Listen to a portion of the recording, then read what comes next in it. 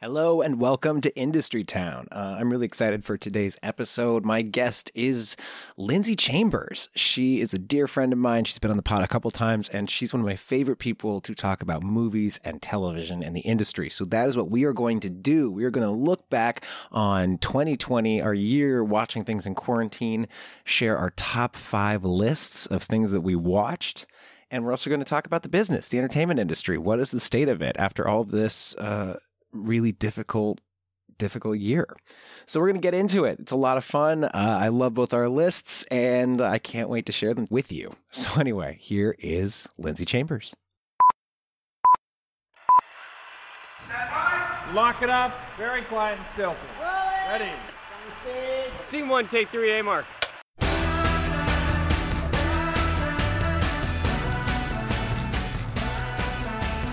This is a pleasure. I am back with the most regular contributor to Industry Town, even though it's been almost a year. It's been, since we did this last year. Yeah, it's been a while. We did have an Oscar one, but since then we haven't had you back. Welcome back, Lindsay Chambers. It's so good to see you over the Zoom. Oh, so good to see you, Ryan. I miss you too. It is a little bit of a bummer to me, though, that I'm starting to feel the same kind of happiness seeing somebody I haven't seen over Zoom that I used to see like in person. And it's becoming normalized. Like, oh, this is me seeing my friend.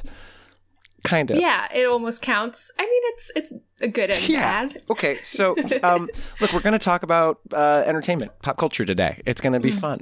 We don't have to learn anything today. If we do, that's a plus maybe, but that sounds like homework to me. I'm just curious, when you think about your 2020 as a cultural experience, what is it that comes to light for you? Oh man, that's so interesting. I guess for me personally, and we'll get into this a bit more, but I took it at the beginning, at least, as an opportunity to like watch everything that I wish I had watched and really do some fun homework.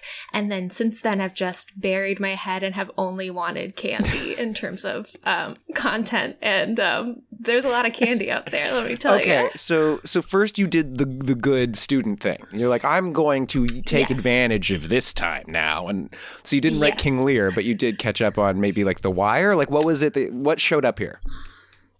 So it was for me a lot of movies. We like every weekend would pick a director to like catch up on their canon. And it was very fun. You started with Kubrick, Scorsese, Spike Lee, did a lot of, jumping around and like discussing the themes in their films. And it was really nice. It was really fun. And then it just took a turn and we're talking Die Hard. We're talking Pain and Gain. We're talking just pure romps that need no thinking and no thinking about the current state of the world. This is one thing I've always enjoyed about your aesthetic is that there's a great palette here with a wonderful aesthetic, but boy, do you love some steroidal men as well. Just like working out their aggression at the gym, in a car, I will say Pain and Gain almost made the list, and that is how chaotic we're about to get. So strap in, baby. So you've been building this up. I'm excited. So we're going to get to our top 5s of Quar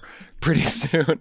But I want to ask, as you're watching Kubrick, Spike Lee, and all these, were there any big risers or fallers in your estimation?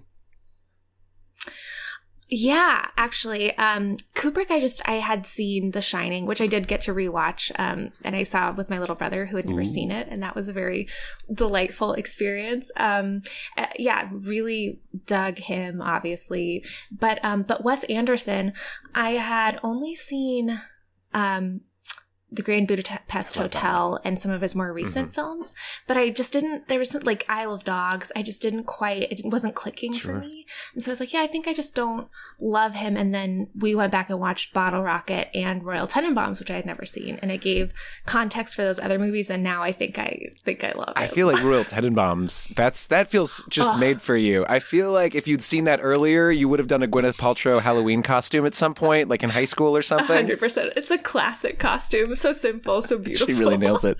I don't think she realized how much she was like hitting herself with that, like the send up. I don't know. Yeah. I think now she's aware. I don't fully know. It was. really iconic. And just, yeah, I mean, a movie about a dad who's trying to make up for, you know, how he's been is like just all I ever want to see. And also it's the like grand farewell to Gene Hackman pretty much. Like I didn't know that was his victory lap, but that man is still alive. Yeah. That's a shocker to me that someone's hasn't made a movie for that long, but their heart's beating. It's just like, you don't see that very often. Yeah. I mean, good for him though. He doesn't need to. So Kubrick, I really enjoy some Kubrick films, but what I've found as a watcher is I kind of need a big screen to get it. I saw 2001, probably in 2001 or something, and it was at my home parents' television, which probably was pretty big for the time. But I didn't get I wasn't awed by it, and then I saw it at the ArcLight, and that was like a spiritual experience. Yeah. Do you feel like you can be affected get as into some of those older, artsier films through your television? You know, I'm sure we'll talk about this at the end as well, but obviously everything is better in a movie theater. I love a movie theater and would watch every single movie there, even bad ones. The last movie I saw in theaters was with Tiffany Commons. We saw Bad Boys 3. Shout out to her. Tiffany, shout out. Oh my God. With the witch. And it was a packed that begins theater. With there being a witch in the movie, right? Which no one expects. There is a witch element. One of the best jokes. Yeah. I guess I encourage it. Okay, fair enough. Yeah. Anyway, but I just really think any movie is elevated in a theater setting. And that said, I do think like it was very cool again to watch The Shining with my little brother, and against his wishes, just be like, okay, point perspective, and like we kept like going like this with our hands, like zooming in on the screen and being like, do you see? And it was like, you know, I think we're also spoiled and have like a pretty nice TV. I mean, but that's also part of why theaters were dying, which we will talk about. But I don't want to start with sad stuff. I want to get into our top fives. Okay. And here's the rule for the top five: is there are no rules. It can be old rewatches, it can be new things, it can be garbage television. You could tell me that on your top five is just like watching somebody come home from work every day. You just really are fast. I don't care. I'm in for whatever your cultural experience is, man. Even if it's just Pain and Gain listed 5 times in a row. Oh yeah, it's 1 through 5. And you've done a really good. I will preface for everybody by saying you sent me a list of things that you've watched. You have done your homework. I think we have a gift today. I'm very excited about this. So shall we get into it? Shall we do it? Let's do it. Yeah. Well, let's have guests go first. Number 5, Lindsay. Okay, number 5. This ties in well, because my number 5, I did stress over this a lot, and this is the one that I feel shakiest on to preface, but it is a Kubrick, and it is Eyes Wide Shut, his last film. I had never seen it before, and I can't stop thinking about it. I saw it, again, in late March, and I think I love it. I think it's an incredible film. Have you seen? Okay. Let's get into it. I have a story about seeing Eyes Wide Shut, and I've not seen it since, I think because of this moment. So that movie came out, was it like 99? I believe it is, yes, 1999. Okay, wow, yeah, okay. So right after my brother went to college. So this is a period of my childhood that I think of as the, my brother called it the interregnum, which is when he was gone, but I was still there. And this meant that my parents' marriage was pretty frosty and had about 2 years left. But it was that time where we didn't talk about it or really recognize it yet. So it was a real fun time in the Norris household. And we had in our town of Lafayette a 2-screen movie theater. And we decided as a family, as a frosty family, to go see Waking Ned Devine, which was this little Irish comedy that I think got nominated for a couple of Oscars about like the guy in the town who wins the lottery is dead and the whole town. I remember. And it's delightful, but it was sold the fuck out. So my dad says, guys, I'm sorry, it was sold out, but I got tickets for the other movie. And it was Eyes Wide Shut. Oh, no. So I go, and this is like a tiny, like a 30-person theater or something, and I'm sitting between my parents because they don't want to sit next to each other, but I don't realize that. Right. And I'm watching Eyes Wide Shut. I don't realize that my dad is having his own sexual awakening at this point. He'll come out of the closet in like 2 years, and I swear to God, when Nicole Kidman is topless and looking at herself in the mirror, iconic shot, he leans over to me and he says, "That's the most beautiful woman you'll ever see in your life." And I'm still unpacking All of it. I don't know about any of it. I don't know. I haven't processed it. I brought it up for multiple therapists. I've talked about it for hours. I don't know if you have something for me, but that's my experience with this movie. So now I'm curious. Oh my God. Oh my God. Well, just come on and give a moment for that to breathe. What a traumatic time. I'm so sorry to bring that up. We're recording on Sunday at 1:00. I feel like I should pour myself a drink. I didn't realize we'd go right to the trauma, but here we are. Number 5, Eyes Wide Shut. So what can you not stop thinking? Actually, first, what's the log line for that movie? Can you explain the plot in a sentence? Okay, I'm going to do my best. In this psychological erotic thriller, Stanley Kubrick casts then married Nicole Kidman and Tom Cruise and fucks with them. That's my log line. Does that sound right? Stanley Kubrick takes the Cruise family on a year-long escapade to try to out Tom Cruise in front of the entire world, maybe? Yeah, something like that. No, I mean, it's like, I honestly, the whole masked orgy, I don't think that honestly has anything to do with it, which I know is what it's, known as, but it's about a well-off married couple that's struggling, and I think it tells that in such an interesting way. And I love an erotic thriller. Also saw Basic Instinct for the first time. Snaps. Almost made the list. Love that Wayne Knight's in that movie. That was an unexpected gift from Basic Instinct. Not to go too far off the beaten path, but that's a gift. He's so sweaty. It's like having Rudy Giuliani show up in places. I feel like it's just... Yeah. And it's really just for him to lust after her. It's like, oh yeah, who can look gross as they do that? Anyway, I just think it's it's fascinating. The scene between the two of them where at the beginning where they're sort of talking about the party and she's saying it's crazy that you don't think I want to cheat on you is just one of the best written scenes. And Sidney Pollack is incredible, the scene with him and Tom Cruise at the end. And I just think I find Tom Cruise so fascinating, as I'm sure we all do. I also watched Vanilla Sky. I've been watching so many things. It's all seeping out, and I'm so sorry to jump all over the place. But I just think he is so interesting as an actor, and I don't know. This movie looks great. The practical lights, it's at Christmas time, and so everything just looks a little sadly colorful. It's really beautiful. I highly recommend it. It's God, I need to go back and see that movie. I remember it as the movie where Tom Cruise somehow can't get laid for 2 hours. It's basically what... And he's trying so hard. And I agree. He's so fascinating. What I love about him is that the intensity level never changes, but the characters and the genres change intensely. So it's Ethan Hunt running down the streets of Paris. It's the best runner of all time. We should get it. He should have a statue just with the straight palms. But I feel like he brings the same intensity to I'm going to walk down a New York street in a trench coat, wondering why my wife wanted to cheat on me. There's the same verve to all of it, just used in such wildly different ways. And he's there's a very small thing that I was watching and I was like, oh, because I'm like, is he a good actor? And I'm not sure. But then there's a scene where he's coming out of the cold into this nightclub and he pinches his nose he just came out of the cold, and I was like, oh, I was so impressed. I was like, okay, that's the little behaviors.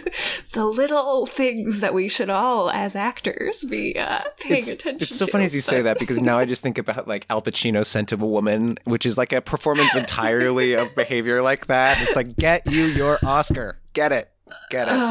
Okay, my number 5 is an original film from this time that I watched on the old outdoor movie screen, which has been a real lovely part of my quarantine. We got a projector. We've got this. It was shockingly cheap. It's a rubber screen with these metal stands, and we just leave it up. And we watched the Hulu original film Palm Springs, starring Andy Samberg and Kristen Milioti. Milioti? I think Milioti, but I think it's up for grabs. I bet she'd have an opinion on it, but I don't know her. I would love to tell her how wonderful a job I think she does, but I thought that movie was great. I had heard that it was billed to me as Andy Samberg does Groundhog Day, which I would say is not a terrible pitch. But I actually thought it was about a lot more than that. It felt like a wonderful comedy that totally had my attention and was fun, yet left me thinking about like reincarnation, Buddhism, and our patterns of being in a pretty profound way. And I just thought that the performances were fucking great. And I don't know that I had a better time, quote unquote, at the movies in 2020 than watching that. And I miss that feeling. There was a simplicity to it, too, of just like, it's an Andy Samberg comedy. I'm just going to enjoy it. And then it felt like it leveled up in front of my eyes of what it was going after without me bringing in such big expectations. Did you see? I did, and I loved it. I didn't put it on my list because I wasn't sure if people had seen it, and I did try and tailor my list around things I want people to watch. So we started with, what you want them to watch. Okay. What I want them to watch so I can talk to them about it. But it's definitely on my list of honorable mentions. And I think Andy Samberg is underrated if at all possible. And this movie, I love Groundhog Day, and you're right, it's very different. It felt like the first successful rom-com in a long time. Like, there've been attempts to like modernize it, and this just felt effortless and beautiful, and the relationship between them is so good. There's so many lovely jokes in there that just come out of nowhere, and God, the reference to Irvine really hit home for me. An Irvine gal. I thought it was beautiful. I loved it. I absolutely loved it. It was my favorite new movie this year, including all of them. Including all of them. I feel like I know what we're going to talk about. I think this will come up again. One other thing I'll say about that I just find so remarkable is I think he's an actor who has found how to embrace the successes and limits of his craft as his brand.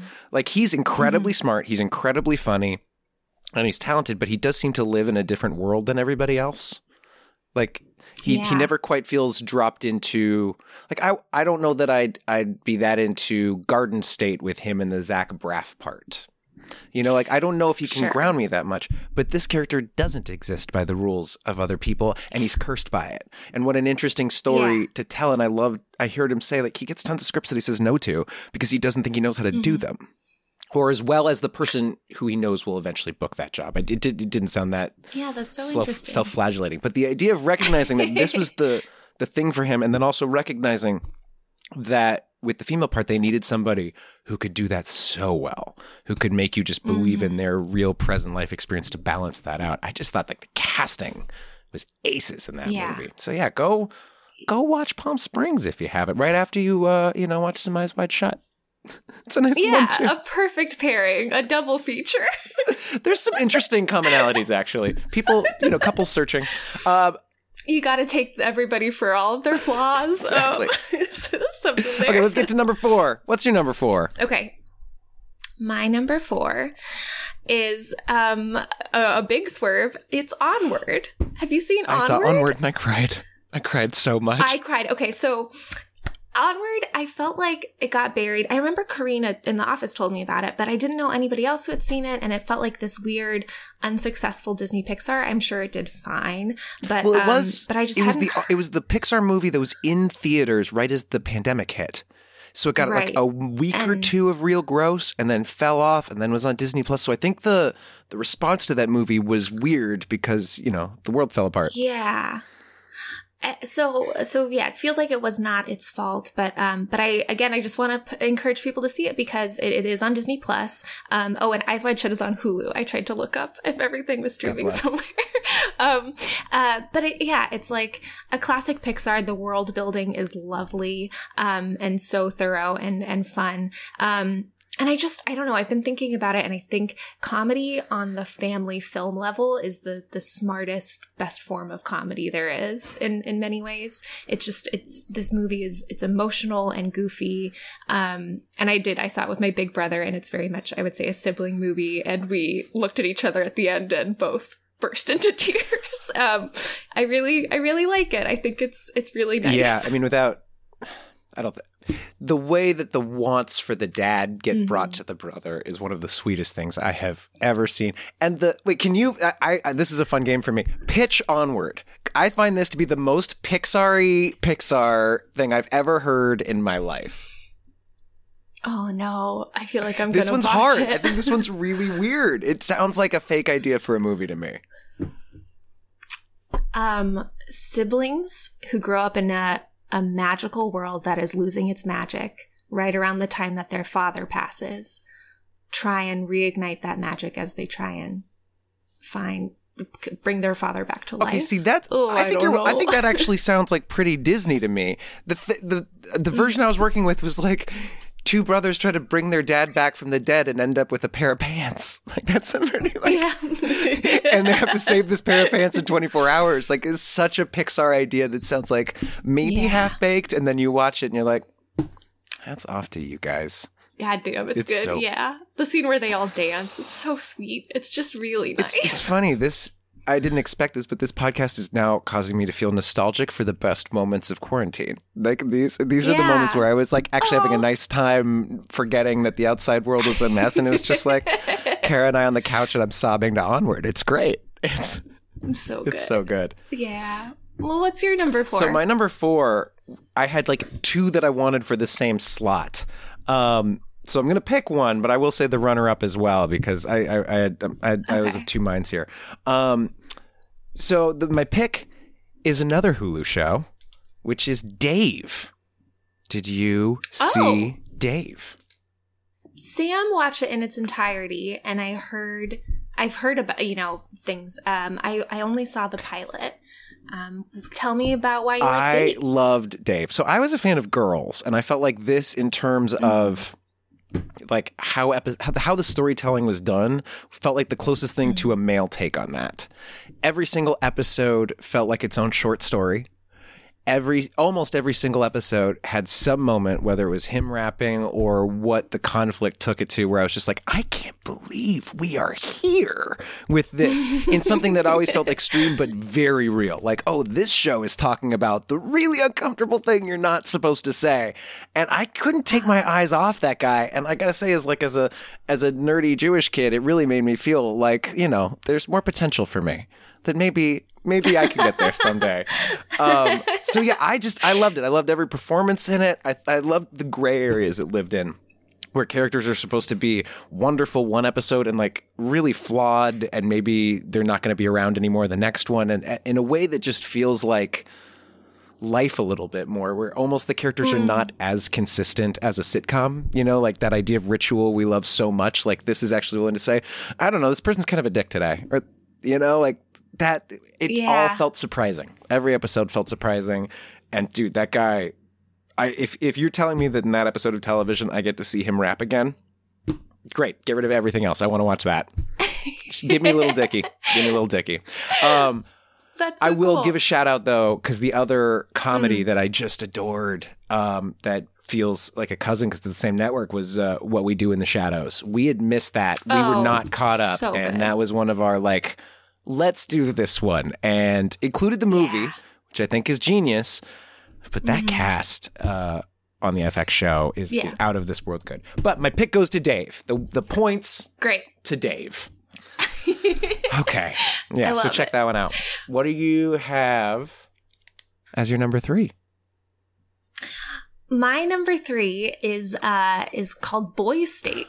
And it's a documentary produced by A24 on Apple Plus, and it's really well done. Have you? I have not, but I've heard people talking about it. So please get me over the hump to watch this movie tonight. Okay, so Boys State is a real thing that I guess every state has, and I know somebody who actually did it. And there's Boys State and Girls State, but it's basically a summer camp for high schoolers, and you go and you, within, I think it's a week, mimic an election process. And so the idea is that it's this little microcosm of government, but it's teenage boys. Oh, no. And it's just really interesting. You fall in love with these boys who care so much and either are taking it very seriously and want to change the world. And by the end, you're like, I believe you that you will change the world. Or you see them pick a platform that they just think people will like. And it honestly, how that works as well. It's a really well done documentary. You fall in love with these boys, and it just shows how even in this like idyllic camp that's meant to be encouraging about the government processes and how leaders are chosen, it gets really ugly, and there's a real lesson there as well. Is the film ultimately optimistic or pessimistic about our electoral process? I don't want to give it away. Okay. Okay, fair. I just want to know whether I'm like in for, what was that documentary, The Factory or something from like a year ago? Is the one about the, do you know what I'm talking? The Obamas produced it. And because the Obamas produced it, I kind of expected it to be uplifting at the end. And that movie ends with a gut punch. And I was on an airplane, and it changed the last 3 hours that I had of that airplane ride, sitting with, oh, God, oh, Jesus, I guess this is the end of America. I think this will feel more hopeful than that. Great. You know, it's not, I don't want to give anything away, but I think even just watching, again, these boys who care so much is really inspiring of like, I hope this next generation saves us. Go Zoomers. Yeah, go baby Zoomers. Come on, please. Okay, great. I'm going to check that out. I've been wanting to see Boys State. I really recommend it. My number 3, I hope this. I know you watched this. I feel like this thing we talked about was the ESPN Netflix co-production, The Last Dance. Oh, baby, it's my number one. Okay, well then we're holding off. We're going to just wait on The Last Dance. We're going to wait on The Last Dance. We'll get to number 1. We will get to number 1. Okay, we're going to, because boy, I got shit to say on that, and I love that that's on your list. Okay, my number 3 is waiting. We're just going to have to wait a minute to talk about. I'm sorry. Why don't you do your number 2? Okay, great. I'll jump to my number 2. My number 2, this is probably the least on-brand thing here. This is something that I had never watched before quarantine. I never would have thought to watch it before quarantine. It was probably a recommendation from Andy Greenwald on The Watch that got this to happen. Mm-hmm. And I now probably watch more hours of this than anything in the last 5 years. Is Bravo's Top Chef. Oh, wow. No one was expecting this. Oh, Brian, welcome. Tell me everything. So there are, I believe, 17 seasons of Top Chef. Yeah. I have now seen 15 of them. Oh, my God. I will talk to you. I mean, we still need seasons 8 and 9 are the last 2 to watch because we started with the newest one that was finishing up as quarantine began. And then we thought going back in time 20 years, just like, I don't know, the standard definition, it was too much. So we started in the middle. Never thought we'd catch up. And then, starting in season 10, it was season 17. We did it. We went back to the beginning. That's its own gut. Incredible. That is an artifact. The first season of Top Chef has Billy Joel's daughter hosting, Katie Lee Joel, before Padma. And it is the worst job of hosting I've ever seen on anything in my entire life. You get exactly why welcome to Top Chef. Apparently they couldn't mic her correctly because her heart was beating so loudly that it ruined the audio. And I've never seen someone be that stiff in my entire life. Then season 2, Padma walks in, and from episode 1, she's the best host I've ever seen at any. She's owning. Effortless. Oh my God, is it effortless? Sweet Jesus. But I am here to talk to any Top Chef heads out there. I want to know, like, what seasons are you happy with the winners? What seasons are you not? I'm ready to talk about what restaurant wars were like really lived up to it and which ones didn't. And I'm not a reality television person, although I guess now. I was going to say I didn't. Now it is. Here you are. And for quarantine, I feel like it's important to have one thing in bulk. Yes. Right? Because there's so much disposable stuff, so much stuff moving around. I think for some people, it was just going through The Office again or something like that. Mm-hmm. But for us, it's been Top Chef. And I don't know what's going to happen to our routine when we get through these last 2 seasons. It's so nice because and not to call it your candy. Yeah, it is. But I do think it's like the stakes are so high, but so small at the same time. It's like you can be so into it and also know like it's all going to be okay. It is. They're going to be fine. And we get cooking ideas from it.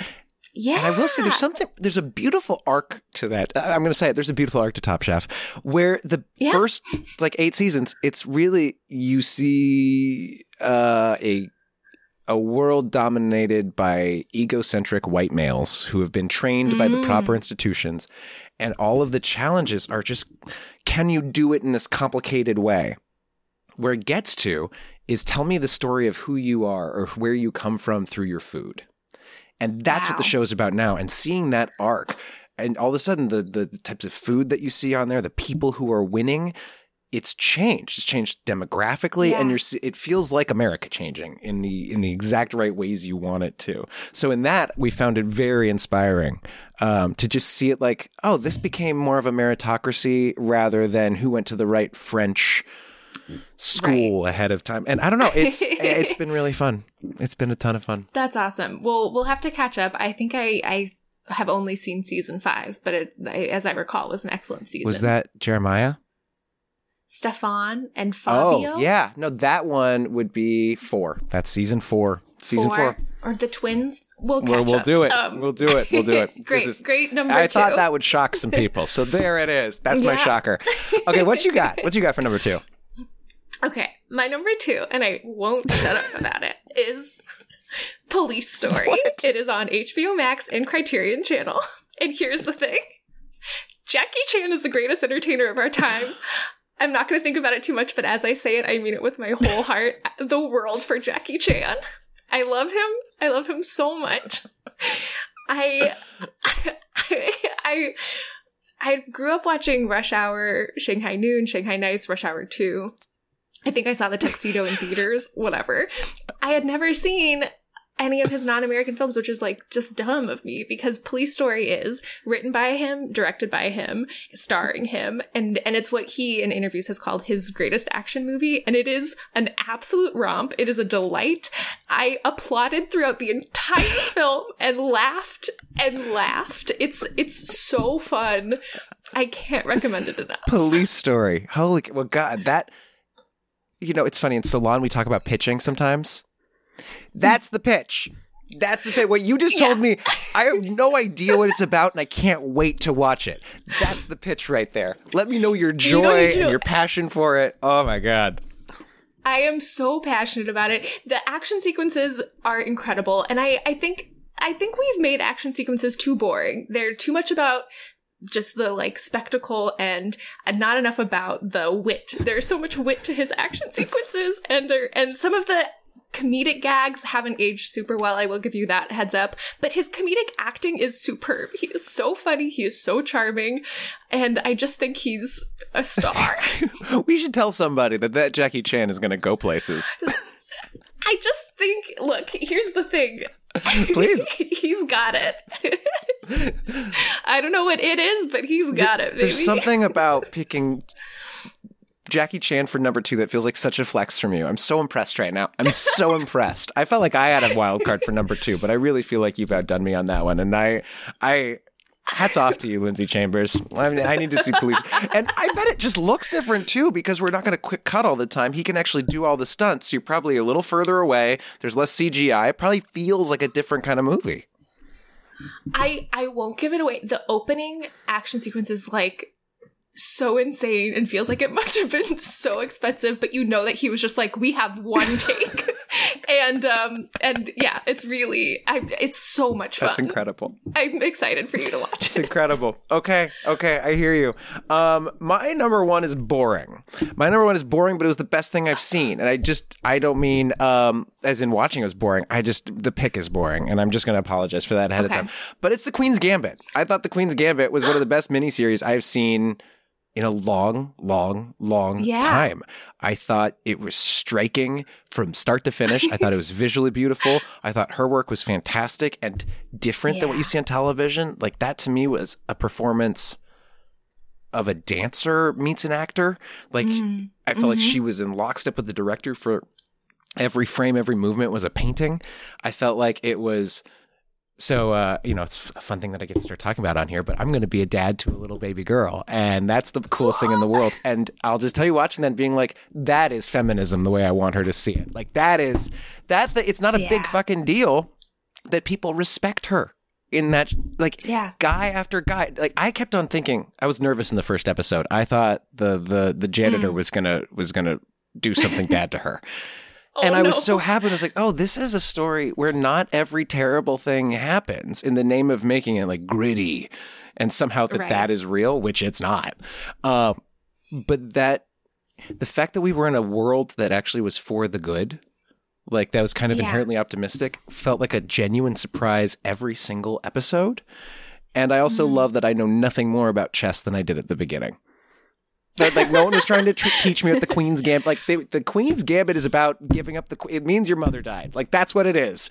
That's it. There's no strategy that you need to learn. I don't know what the Sicilian opener is. I don't care.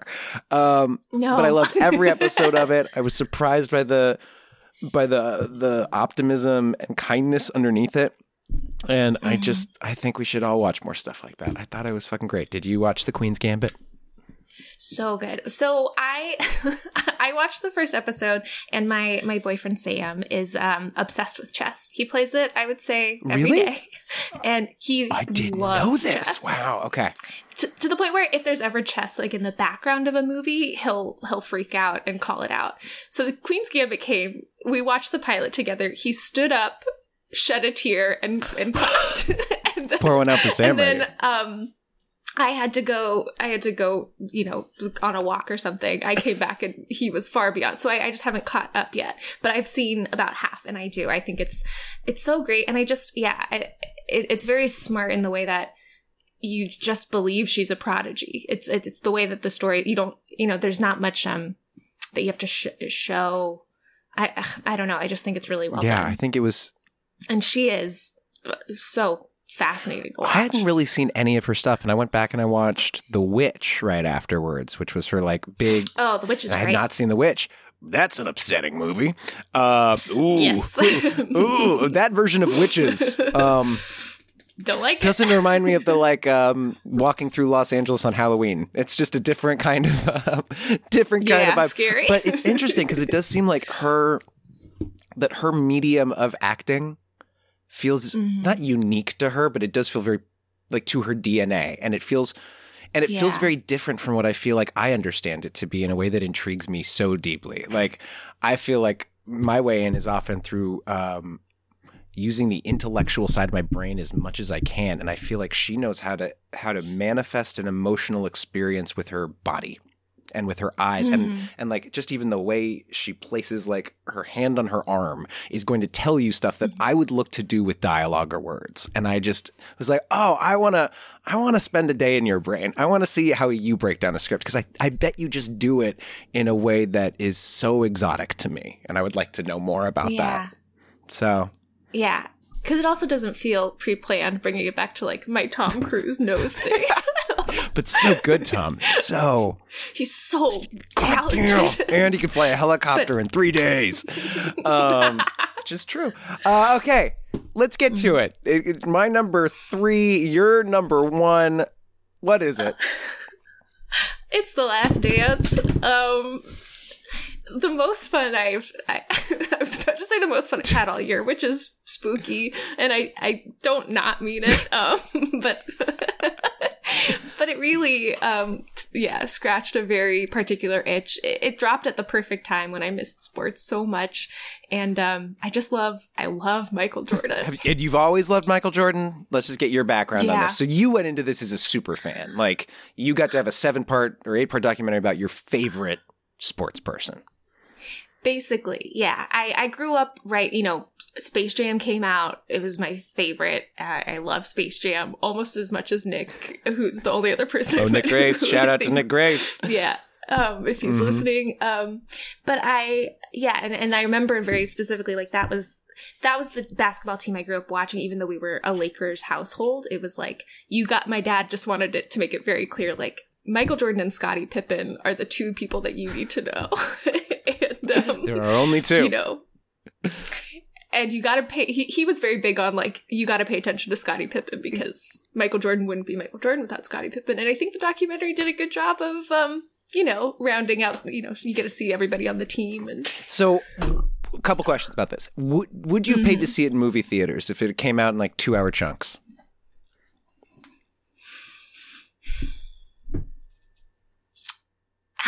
For the first time? Probably. I think I would too. This is one of my thoughts. We'll get to this on how to like save movie theaters. But to me, the fact that like every episode of the final season of Game of Thrones was not also available in a movie theater, I feel like that's your answers. Eventize some of the television, and you like fill up some of those screens. And anyway, I think that I would have watched a lot of that stuff. Do you know anyone who's not a Jordan head or an NBA head who loved Last Dance?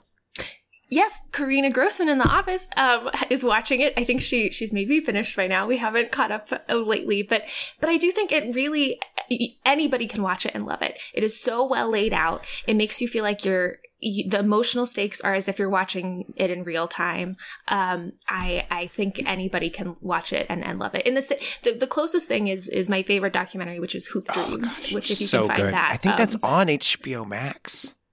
Is it really? I really recommend that one. That's an incredible one. As a side for sure. I like Michael Jordan. I've always respected Michael Jordan. He was not like my biggest touchstone growing up. But I'll tell you, like, as a study in greatness, as a study in what it takes to be the top of a field that's very competitive, which I think is something anyone who's listening to this will care about. And just something about like being an American icon. Not that that's necessarily good or bad, but like that is a thing. And being a global brand. I just think that it's an insight into what that's really like. And that documentary has footage that they just have no business having. Like that to me was the coolest part. Amazing footage. So for anyone who hasn't seen it, they allowed a documentary crew with the whole last season of the Bulls. And that's kind of the framing device for this, is that they have all these like locker room, airplane, like really behind the curtain stuff. And when there's scenes in there that last for like 4.5, 5 minutes that feel like a scene you'd see if HBO did a thing about Jordan and Pippen, except for it's really Jordan and Pippen. And then Steve Kerr walks through, and then the guy with the crazy haircut who plays the dime game with Jordan, who like takes his money is there, and all of it's fucking real, and we shouldn't see it. It feels like almost seeing the Beatles like on one of their tours or something and getting the real footage. And that this has been my piece with this. I am convinced that the filmmakers were like, we're turning, this is Jordan as Batman. This is the Dark Knight trilogy. That's the arc. It's you become you die the hero, or you live long enough to become the villain. And the entire thing is about him becoming this like savior for Chicago and basketball and his family. And every time they cut to him actually playing basketball, it's just like the way they cut those Batman scenes. Like the uniform comes on and the music swipes in and he's doing crazy shit, and they show it in just the right amounts to get you excited, but they don't show you too much of it. And then at some point, he becomes an asshole and people take him for granted, and he leaves the game of basketball only to have to come back in to save the damn thing. But he's wounded from what it was. It's the fucking Dark Knight. And I loved it. Oh my God. I loved it. Kara watched every piece of it. She doesn't really care about Michael. My brother-in-law, he hates sports, and he watched it and loved it. So yeah. Yeah, it is like you're saying. I think it's such an incredible portrait of an almost psychopath, like just a really fascinating look at sports psychology and this man, and like where he talks about, you know, he like admits to making up something somebody said to just like get himself angry enough to win. I think is just really the lore around it. It really does feel that man's not a bad. Oh God, yeah. Also, God, the nostalgia there, the fashion, his suits, his music like, drops, the color blocks, the music drops. Oh, incredible! There is a Spotify playlist of all. I need to check that out. We should put a link to that. Also, just the Steve Kerr section. I think like that was the sweetest man in basketball. And like, I love that man. And God, that story with his dad is awful. And the idea that like. Part of the end of the Bulls was they all write poems and then burn them together in a garbage can while Phil Jackson leads them in like a kind of little prayer. Like, what are they? A high school theater company about to do cabaret? Like it feels the same damn thing. I loved it. Yeah, I loved it so much. Okay, so those are the top 5. I think it's really interesting that Netflix and Hulu were clearly the winners. In terms of who had the most stuff that we were being kind of taken in by. I guess I'm giving Netflix the Jordan doc. That's where people would see it now. Right. Yeah. I tried to also pick a smattering, but I do find that those are the ones I gravitate toward. And I will, if you can afford it, Criterion Channel is awesome. Yeah, that's a big one. Here's a question I have. I didn't ask you to prepare some of these. So now we're moving into part 2 where you don't know what's coming.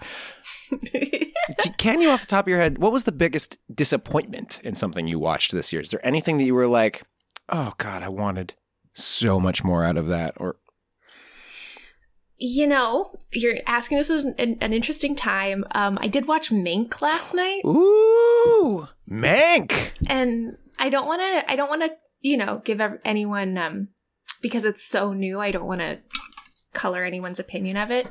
But I just, you tell me it's a Fincher movie about the greatest screenplay of all time. I'm going to expect a better screenplay, and I'll just say Didn't his dad write the screenplay? His dad did. So I think there's some emotional stuff that, but I would say just watch Citizen Kane instead. My brother and I did personally. Just about a month ago. Oh, it's so good. That's a movie that I feel like people think it will be boring, and it's so good. How Green Is My Valley is as boring as you think it is. Citizen Kane isn't. Like, that one's really fucking fun. Yeah. Okay, my biggest disappointment by a mile was Space Force.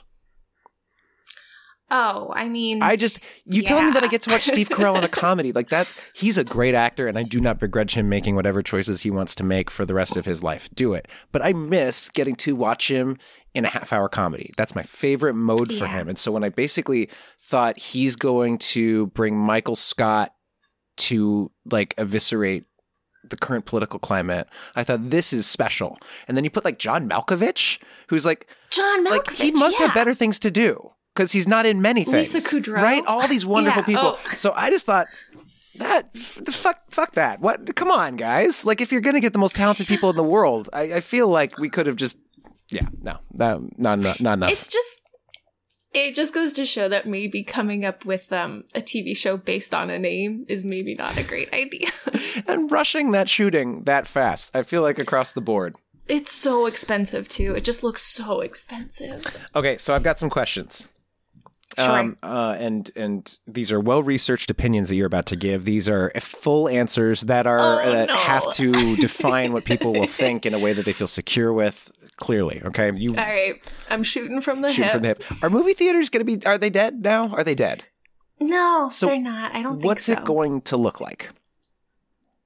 I think it will change drastically, and I also maybe am feeling a little bit cozier because we live in Los Angeles and I feel like we're always going to be safe.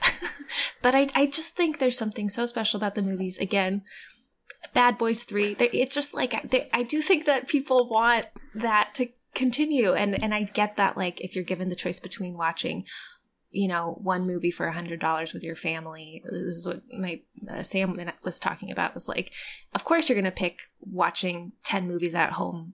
It's I think it's going to become, like you said, more of an event, almost like maybe, I don't know if because prices will have to go up, if it'll become more like going to the theater or I don't know, maybe more independent theaters that are sort of like in an ArcLight zone. But again, I'm just feeling comfy that, like, at least we'll have the New Beverly. Right, the New Beverly. There's a Lemley in NoHo I'm a big fan of. I'm really hoping they can. It's great I'm theater. really hoping they can stick.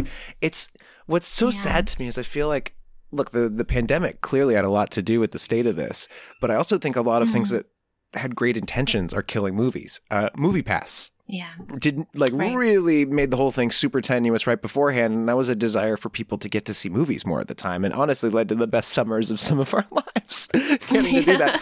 I heard a whole thing about how Christopher Nolan fought so hard to get Tenet released in theaters, and that how badly it did when it came out became the proof in the pudding that we have to go straight to streaming now. So even the people arguing to save the movie theaters with their best of intentions might end up... I guess that didn't feel like it was coming from a place, to me at least, of him being like, I'm doing this because I want to make sure movie theaters survive. It felt a little bit more selfish than that. I just want to make sure everyone sees Tenet on the biggest screen possible. And like, as it I mean, again, I think that's a movie that I didn't want to see at a drive-in even, because I was like, the sound would be... Have you seen it? I haven't. No, I haven't. One of my students did drive down to San Diego just to see it in a theater. Okay. Yeah. But it's so... Like, what are the Oscars going to be this year? Can you field even 5 nominees? Palm Springs? I guess so. So right now we have a movie that I really liked enough to put on my list. A movie that didn't even make your top 5 list, and a movie that was your biggest disappointment, leading your Oscar contenders. Like, I looked it up. Yeah. What have the best odds right now? What are the top 5 movies? Tell me. This to me is a movie I would love to see, and is exactly why probably movies are going to die. Number 1 is Nomadland, which is a Chloe Zhao movie starring Frances McDormand. The log line is a woman's journey through the American West after losing everything during the recession. I love me a road movie. I love me some Frances McD. Yeah. You got it. I'm into the idea of Chloe Zhao. I didn't see the writer, but it also is like, okay, so either this is what an Oscar movie is, and I don't know that that's going to excite many people, or it's phenomenal and it's this huge deal. And then guess what her next movie is? She's doing the Eternals for Marvel. So either way, this feels like a potential dead end in certain ways.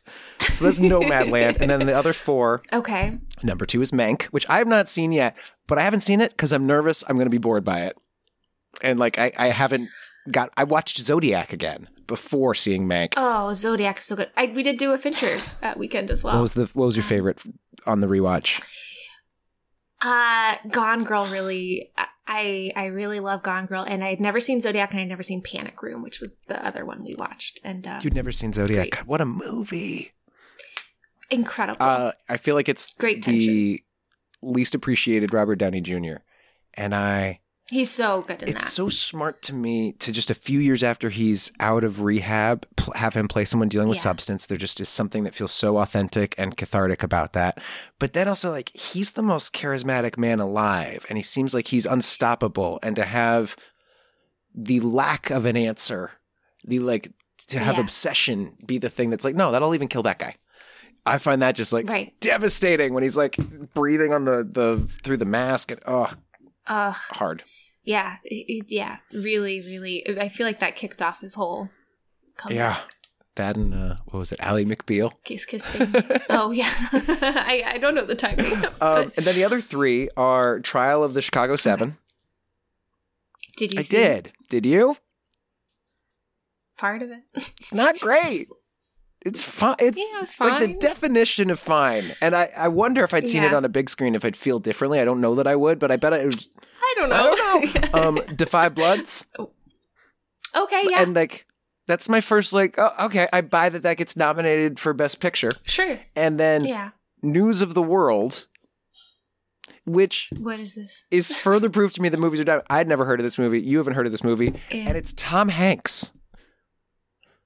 Oh, is this the no? What's the ship? That's a different Tom Hanks.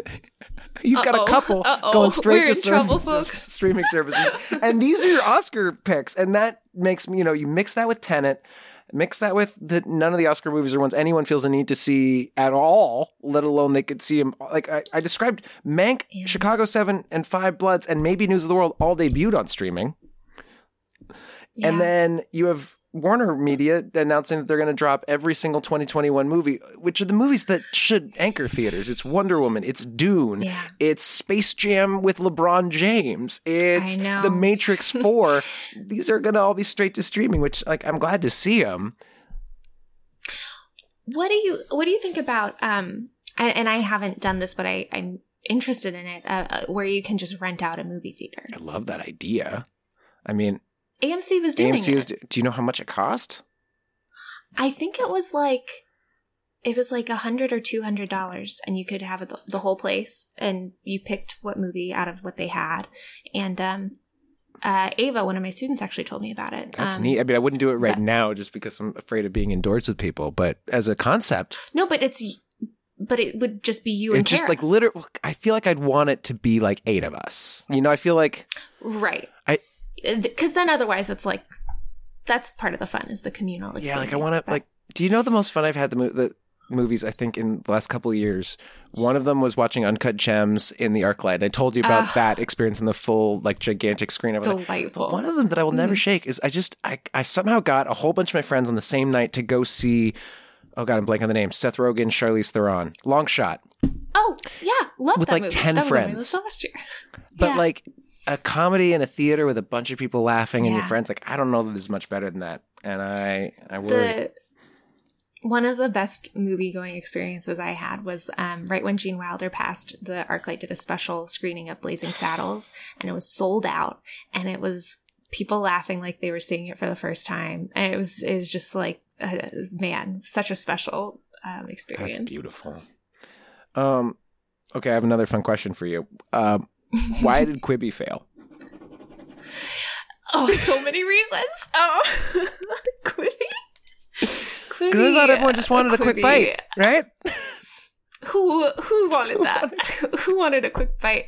Here's the thing. It might have done better. It might have done a little bit better if it weren't in tandem with the quarantine. It was specifically made for people who are commuting on the go, need that quick bite.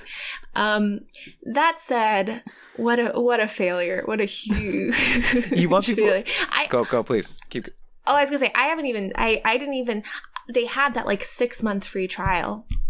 It was free, completely free. I didn't even. It wasn't free though. It required at least 30 seconds of you choosing to do things. And that isn't free.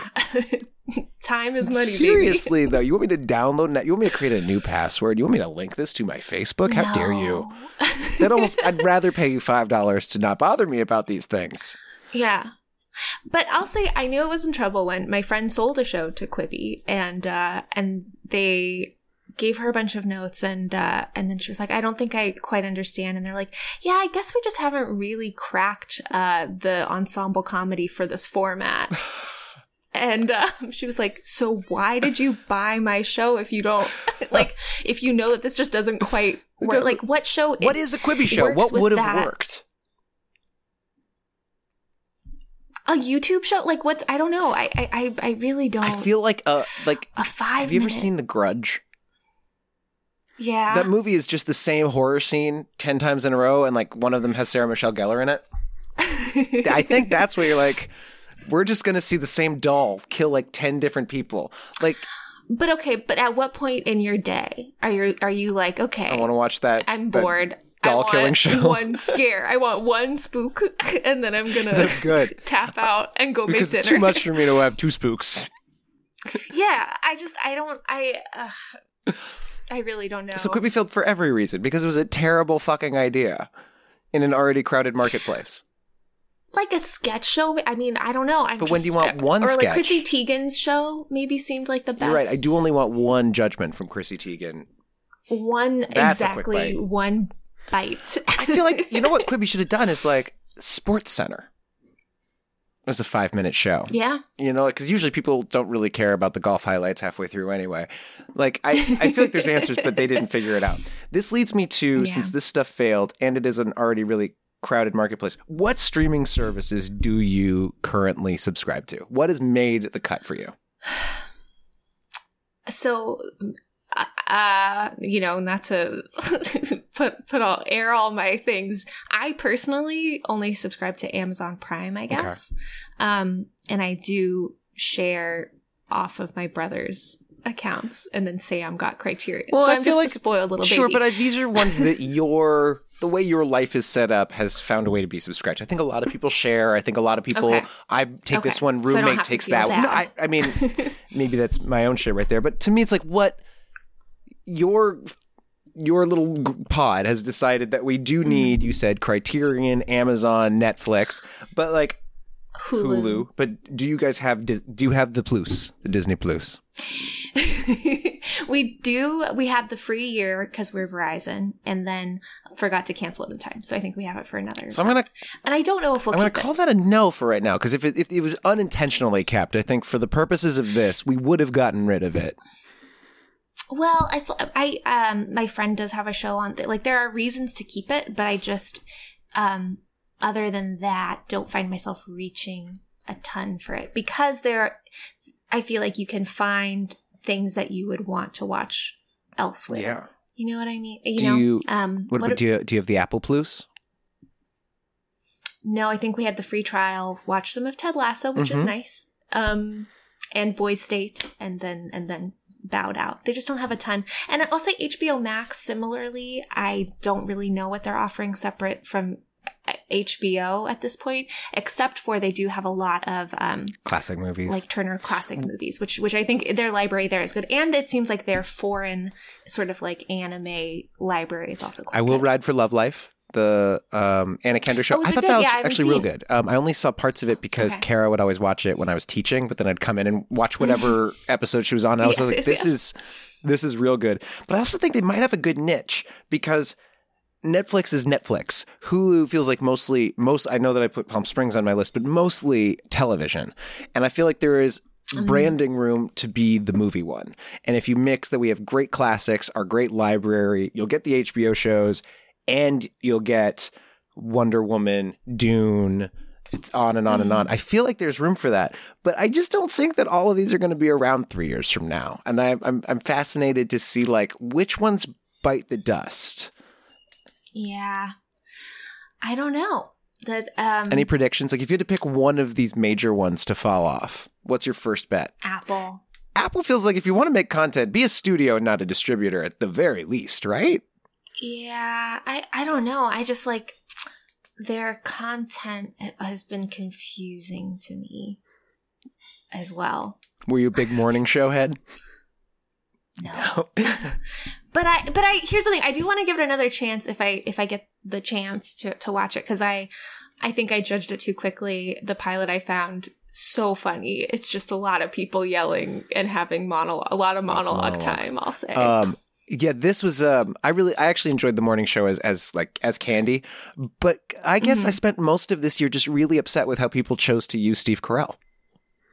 I get that. I thought he was going to be like accidentally accused or something like that, but no, the idea that he's Matt Lauer and that then he's gonna like hang out with Martin Short, who's basically gonna be like Woody Allen or something, and they're all gonna talk about how much it sucks that they can no longer abuse people. Yeah, a really, really wild turn. That's a choice and a half.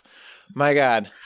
Are there any other pop culture things that you've experienced, loved, hated this year before we wrap up?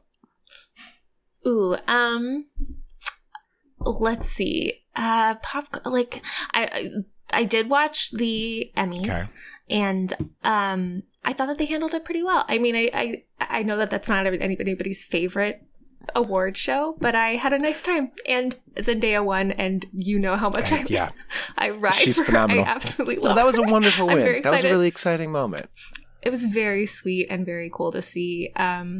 What else? I did make a list of my favorite quarantine rewatches. Let's that get into the rewatch. Or I had like comfort things. One was Gone Girl. I said The Shining. Mouse Hunt. If you do want to like watch a Mouse Hunt, a children's. You ever seen Mouse Hunt? That sounds so familiar, and I can't place it at all. So I'm like, I'm gonna Google it while we talk. Tell me. I'll say it was a movie that I had watched a bunch growing up. I forget the cinematographer's name, but it is The Prince of Darkness. It's like a very dark children's movie about a mouse that they just can't kill. It's Tom and Jerry, but it's two grown men. It's Nathan Lane? Incredible. Yes. Okay. And it is one of those movies that I, growing up, was like, oh, this is fun and funny and cute, and I like the mouse. But there are some jokes in there that really surprised me that I just didn't clock when I was younger that I thought were very fun. And Galaxy Quest. Oh, we rewatched Galaxy Quest. Oh. So good. Alan Rickman. It's so good. Did you hear the Alan Rickman quote, what he said about it? No. They were interviewing I don't know if it was the director or the writer, but they were talking about Alan Rickman, and he kind of gets nervous, and he's like, oh, I shouldn't tell this story, whatever.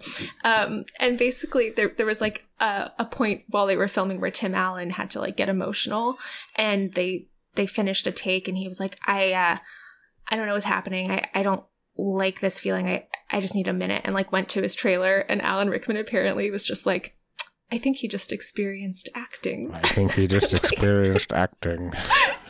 Yeah, there you go. And then Austin Powers I've watched 3 times in quarantine, and I just think Austin Powers? Does that hold up? I feel like I cringe anytime anybody does a Dr. Evil impression now. I feel like the humor moves fast, you know? It's cool one day. It's uncomfortable the next. You know, I would love you to rewatch it and then let me know what you think, because for me it hits. Okay, so it's Boys State. It's Austin Powers. It's Eyes Wide Shut. It's Bad Boys 3 or Pain and Gain, if I had to pick one here. Between what? Bad Boys 3 and Pain and Gain, if I had...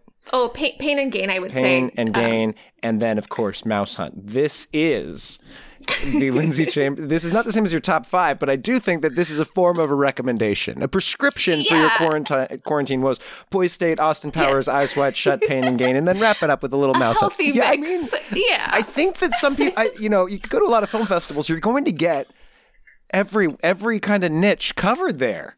I mean... Thank you. I actually think there's something very you about that list. I think that's really good. I think that's a work of art right there.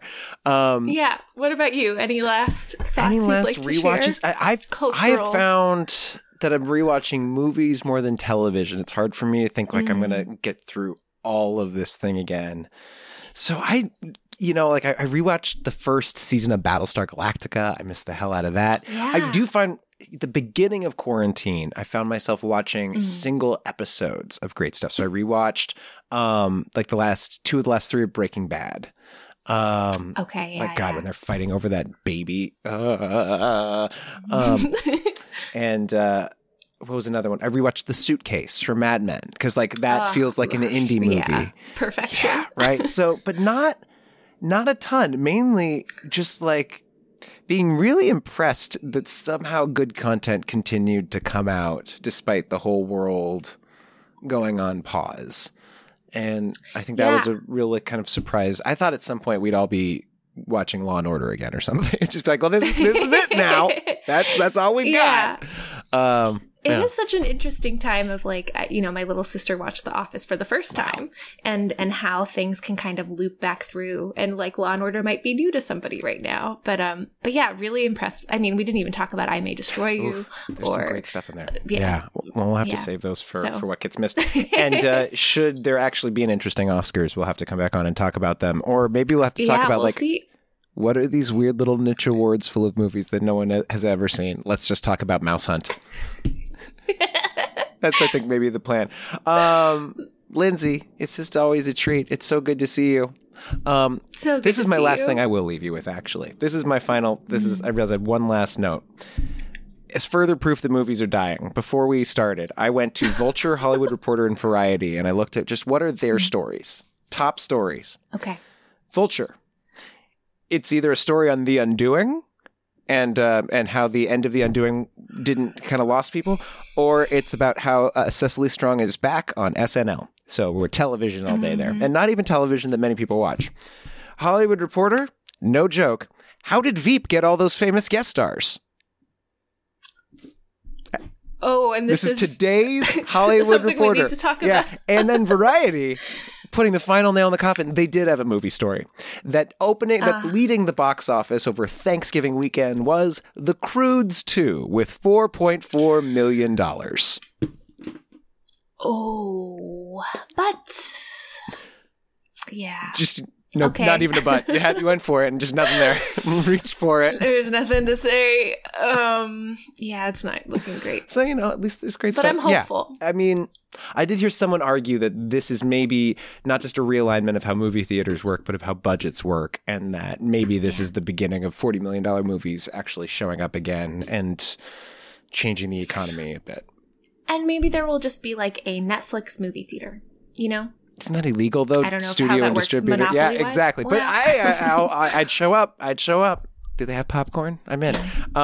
Okay, that is the end of it. That's the end of my notes. Lindsay Chambers, thank you for coming back on and thank you for having blowing my me. mind with some really wonderful picks there. I will put them all as the in the show notes for everyone to see. And I hope you have a wonderful heading towards the end of 2020. I hope you too, man. Wishing you just all the best, and keep me posted on Baby. I will keep you posted on Baby. I think everyone will hear about Baby. Okay, everyone who's listening, thank you so much. We will see you again real soon. Bye. Thank you so much for listening. Thank you to Lindsay. It is always a joy having you on the podcast. And thank you to presenting sponsor, John Rosenfeld Studios and Actor Salon. If you haven't checked those out, please do, www.johnrosenfeld.com. It's the holidays, so the release schedule is going to be a little hit or miss, but there'll be new episodes coming, so please check that out. Please share the show on social media, write us a review if you're enjoying it, and can't wait to be coming back with a new episode real soon. Bye.